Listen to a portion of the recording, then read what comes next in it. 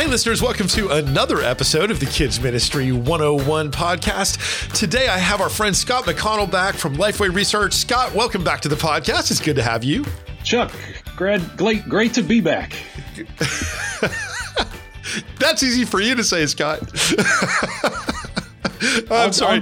I'll get tongue-tied here soon. It's late in the afternoon as we're recording, and I think we're both a little brain-fried and tongue-tied. So there's a tongue twister right there. Brain-fried and tongue-tied. Last time, listeners, that we had Scott McConnell on the show, he is the executive director of Lifeway Research, and Scott spends a lot of time talking with churches and his team reaching out to churches to gain insight into what's really happening in the church and ministry world, so he can report back to all of us, oftentimes in the press and through Lifeway Research's webpage and different outlets that we have through Lifeway Research, which is a phenomenal organization, by the way, that you should really look into. Tons of great data on trends and things happening in the church that are so relevant to the strategic decisions we make as ministry leaders. So I want to point you towards Lifeway Research, listeners, as a place that you should go and look at, and then find things there that you can share with your senior pastors and executive pastors to let them know that you're up on trends and things that are happening. At any rate, Scott leads the team in Lifeway Research, and we had him recently on the podcast a few episodes back. If you haven't heard that episode, I want to encourage you to go back in the archives and find it. You can find all of our archives at kidsministry101.com. And we spent a good half hour or so talking recently about how church attenders responded to the efforts that we made through the COVID crisis. Things that we tried as church leaders, digital things and all the stuff we did. And we had just a great conversation around that. So if you haven't heard that episode, I want to encourage you to go back. Something else that we learned about Scott on that episode is that he grew up in Minnesota and that he really liked toboggans. And so I want to ask a follow-up conversation on Minnesota. So I have never lived in the far, far north like that, Scott. Is there, but I do have a trip scheduled. I'm planning to go and do a training in Minnesota later this year. And so my question is, when I go there, is there some sort of food or fare that I should seek out? Is there like a Minnesota cuisine that it's famously known for? Wow. There are a lot of fun things in Minnesota. And you mentioned fair. They've got one of the best state fairs in the country. Really? So if you happen to be going in August, I highly recommend going to the state fair. And I have good memories of visiting that as a kid. A lot of Swedish immigrants were the early settlers of Minnesota, and so Nordic types and things. Yeah. So that'll show up in some of the pastries and things like that, and maybe some odd fish recipes there. But I love Swedish fish; those are the best candy ever. Yeah, that's probably not what you're talking about. No, I stay away from the lutefisk recipes around Christmas time, but yeah, lots of fun things to do. If you're not there in August, there's a lot of fun lakes to go to that have good activities to do outside. How fun. And then, so did you, as a good Minnesotan, is that the right way to say that? Sure. As a good Minnesotan, did you do all the things like ice fishing and snowmobiling and those kind of snowy things? Well, my dad was not much of a sportsman. And so, I did a few of them, but it was typically with other families. And so, we got to do a number of those things through the years, and a little bit of cross country skiing and some of those kind of things. So yeah, a lot of fun, a lot of options to be outside, and definitely love the people and the environment. When I moved away from Minnesota, every time I'd go over a hill in Pennsylvania, I'd expect there to be a lake, in the next valley, and there never was one. It's like it's just a different landscape. So you've been gone for quite a while, and you lived there as a child. Do you miss the snow, the deep, deep, deep snow of Minnesota? Or are you happy now as an adult to not have to shovel? No, I absolutely miss the snow. My blood's thinned out, so the cold will get to me pretty fast. But when we get a snow, I'll shovel our driveway. I'll shovel, a couple neighbors' driveways. I'll just go at it, and because it's fun. How fun. Well, it's, we're here in Middle Tennessee now, where we both reside, near Lifeway headquarters, and we don't really get much snow here. Maybe once every 2 or 3 years, we'll get enough that we can sled. When we moved into our house that we're in, we have an awesome sledding hill in front of the house. And I had ideas that we would use it every year. And now it's more like every 3 to 5 that we get enough 3 to 5 inches every 3 to 5 years so that we can actually sled. So good memories of snow. And when it comes, we have that tender Tennessee Christmas that Amy Grant sang about, right? Yes. Oh, well, Scott, thank you for being back with us. We want to talk today about some trends that we know are happening in the ministry space, in the church, around some kind of hard things that we deal with, and you've observed, and I'd like to talk about some of the things that we are hearing as we talk with church leaders, pastors, about trends around discouragement and concerns about the emotional well-being of the church and church leaders. Take us there, Scott. What kind of conversations have you had, and what are you hearing about things like discouragement? Well, pretty much all through the pandemic, as we surveyed pastors, and just included an open-ended question on each of those surveys, just to find out how they're doing, what's kind of front and center for them. There was just a lot of discouragement there, just a lot of, especially early in the pandemic, feelings of loneliness, just feeling like everything that they enjoyed about church just being unplugged. A lot of the giftings of pastors, very unfulfilled in those seasons when, if you're a people person as a pastor, you can't visit people. If you're a strong leader, you have no idea if anybody's following you. If you're a teacher, you don't get to see the faces of the people you're teaching. So, really discouraging season there that just over and over we heard that. Just recently we completed a survey with pastors, and the percentage of pastors, from a pre-COVID survey, the percentage of pastors who said that being a pastor is frequently overwhelming jumped up 10%. And so, the majority already agreed with that, but to see it jump up a little higher was not surprising, just given the stress and many folks, not having a vacation for a long, long time during the pandemic, and just, that takes a toll on your body and its ability to rebound. And as you look around and you don't see, you see a quarter of the folks in your church not back attending regularly, that's discouraging.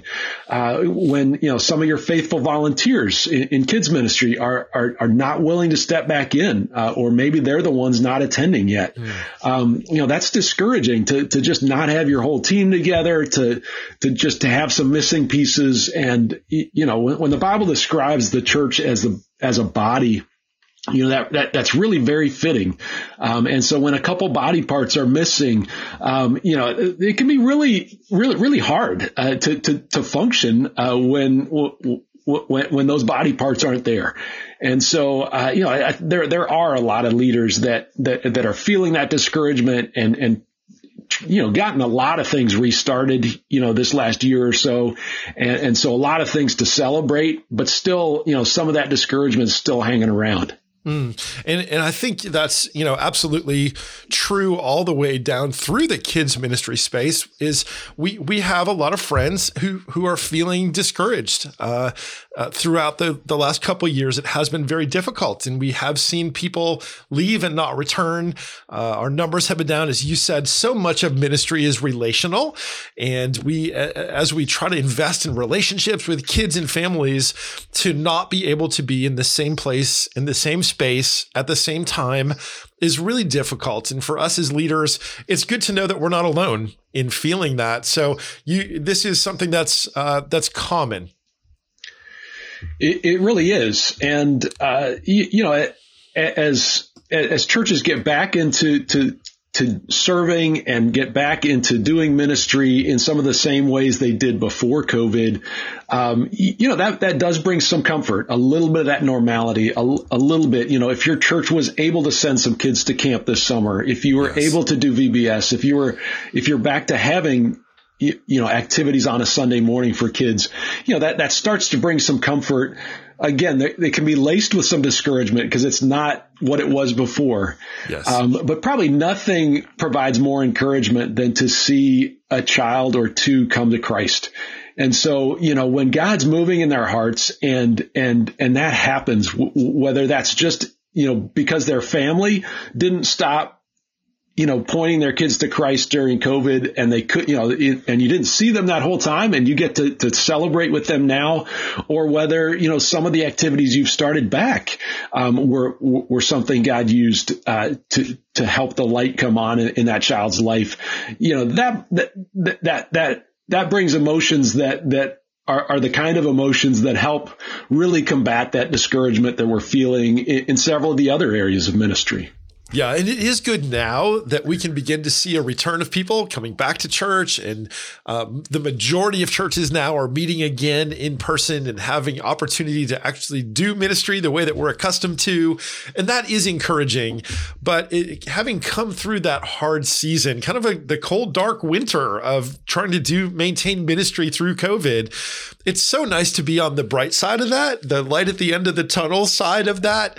But listeners, it's good for you to know that if you have felt discouraged, first of all, that you're not alone.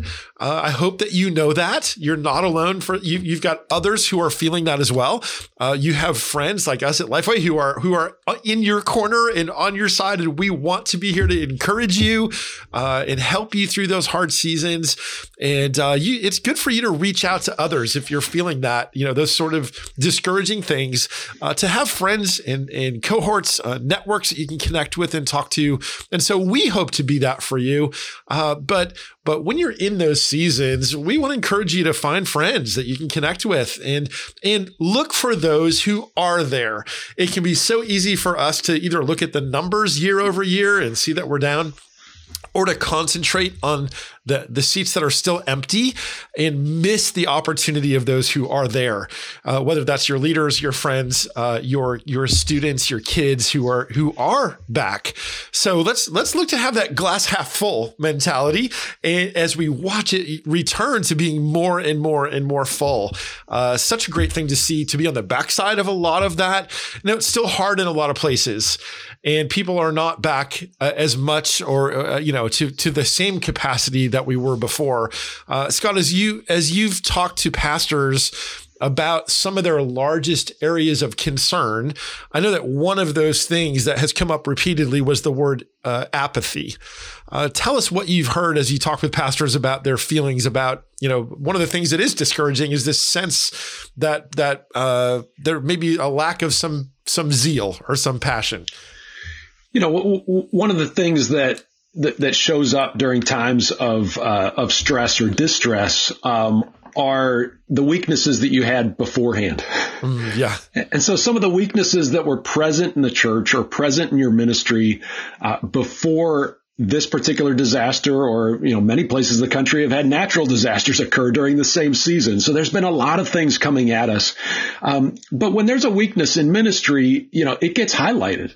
And one of the things that churches have realized is, that there are folks kind of just along for the ride at church and really are not actively building others up and using their gifts in that local ministry. Yeah. And that can be really discouraging for a pastor. It can be really discouraging, when you're trying to find additional kids leaders, that, as you go to talk to people, you just kind of get this, no, I'm not serving anywhere else, and I'm not about to start helping you. Yeah. kind of a response. And that can get discouraging when you have more than one of those kinds of conversations. And so, obviously that's an area that a lot of churches are looking to. Another weakness that's popping up is just the fact that churches had fallen out of the habit of sharing Christ with their neighbors, with people outside of church. And so, those weaknesses start to pop up, and you want to fill those empty seats. You want more kids to be there, and nothing would encourage you more for those to be new kids.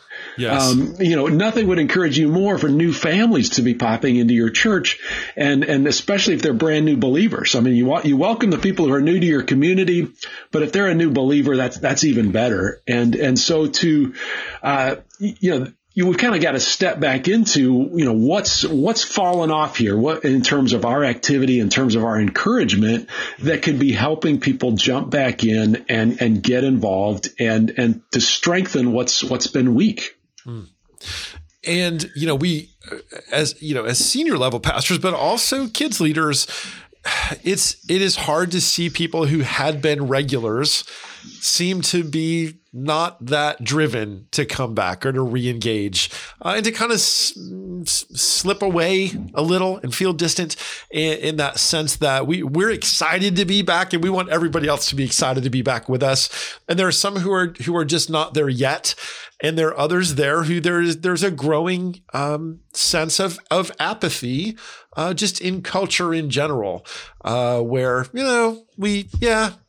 maybe we'll go back, maybe when it's convenient. And most of us who are in ministry are the driven type. We're excited to be back. We're ready for you to be back, and we want to engage. And I think also you mentioned outreach, is that we would hope that the whole church is made up of people who are so driven and excited by their faith that they are ready to go out themselves and share it. And it sounds like in a lot of cases that leadership is kind of wishing that were true, but not seeing church members do that kind of reaching on a regular basis. And it can be really easy for us. I know some of my first reaction when I look around and don't see people jumping back in is to say, I shouldn't have to go after them. I shouldn't have to. Right. Yeah, I shouldn't have to. And, recently I was just reminded of just so many times in Jesus's ministry where he uses that phrase, "Oh, you of little faith." How many times did he look around and say, and who did he normally say it to? It wasn't to the crowd. It's the disciples. It was to the disciples. So that core group, the ones that we normally think of, wow, these are the super Christians, in the Gospels, those are the ones he just repeatedly would just turn around and go, you're not there yet. And so if Jesus, yes, you can kind of read a little exasperation in his voice on a couple of those stories, but at the same time, that's our ministry. As people who minister in the church, that is our ministry. And so, I would encourage listeners to not get overly discouraged by that, but to really kind of move that to the front and center, that is our work. It is to constantly be encouraging each other. And as you read Paul's letters, yes, he does a lot of teaching, but he also does a lot of exhorting, where he's saying, let's stand firm, let's hang in there. And so for us to say, no, that's not I shouldn't have to. It's no, this is what I'm called to, is to encourage those who are too discouraged to show up and to reach out to them. And so, I definitely encourage us to continue to keep trying for those that we know have not connected with another church. They're just not connected at all, and to keep reaching out to them.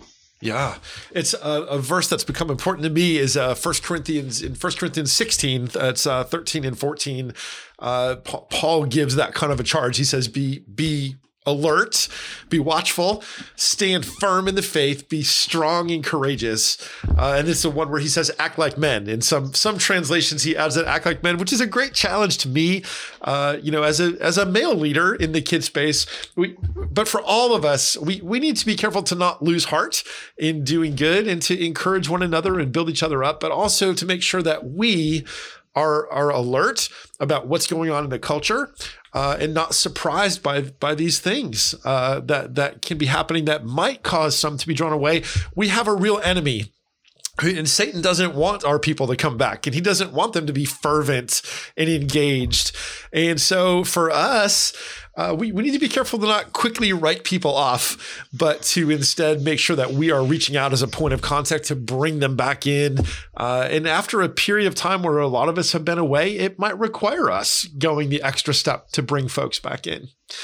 So we don't have, it's hard to gather data like, the number of people who are sharing their faith out in the world and in the workplace every single day. But as we look, Scott, for different things that we can track, I know one of the things that you have some information on is baptisms. We tend to record those when they happen, and it gives us some insight into the church reaching out to the unchurched or to new people. So what do you see in baptism statistics that might provide some insight to us? One of the largest denominations that we serve at Lifeway is the Southern Baptist Convention. And so part of our role in Lifeway research is to prepare some of the statistics for the Southern Baptists. And as we look at baptisms in those churches, before COVID, one of the sobering realities is that the median number of baptisms, in other words, that middle church, if you put them all side by side, and the middle church has 2 baptisms in 2019, so before COVID. And again, a lot of churches are smaller churches, but that's a pretty low number overall. And one of the questions when it comes to evangelism is, can us doing some things together encourage me to be more faithful? And the answer for most of us is yes. Yeah. That if it's just me on my own, Scott, have you shared your faith in the last 6 months? The majority of us, about 55% of us before COVID, would have said, no, honestly, I haven't. I've not shared with somebody how to become a Christian in the last 6 months. But when my church says, Scott, would you help us with something like VBS? Would you help us jump in with this? I can be a part of sharing our faith together, and that those corporate activities are effective. And when we look at baptisms in churches that offered VBS, they reported some attendance in VBS in 2019. That number jumps to 4 baptisms. Wow. And churches that had nothing going on in VBS, their median is only 1 baptism in 2019. So that's a 4-fold difference that we see. And granted, these are small numbers, so it's easy to get that kind of difference. But still, in a setting, the pattern is in a setting where a church is willing to say, we're going to do something together to reach the lost. And in this case, to reach kids for Christ through Vacation Bible School. The pattern is we see noticeable difference in people coming to Christ. And we in the kids space like to say VBS is hard, because it's hard. It takes a lot of energy and a lot of people, and it takes over your whole facility. But we like to say, although it's hard, it's worth it. And so we have a research book that we worked on together with you and your team that's called It's Worth It. That's all about why it is so valuable and important for the church to keep VBS as one of its key ministries. And it's things like this, Scott, this data point about baptism that are so inspiring to me to hear. And now you talk about, and maybe you can explain to us just a little bit about the difference between correlation and causation and some of that. We can't guarantee that if you run a VBS, this will happen, but the trend shows that when churches are the kind of church who does do a VBS, there's something different that happens. Absolutely.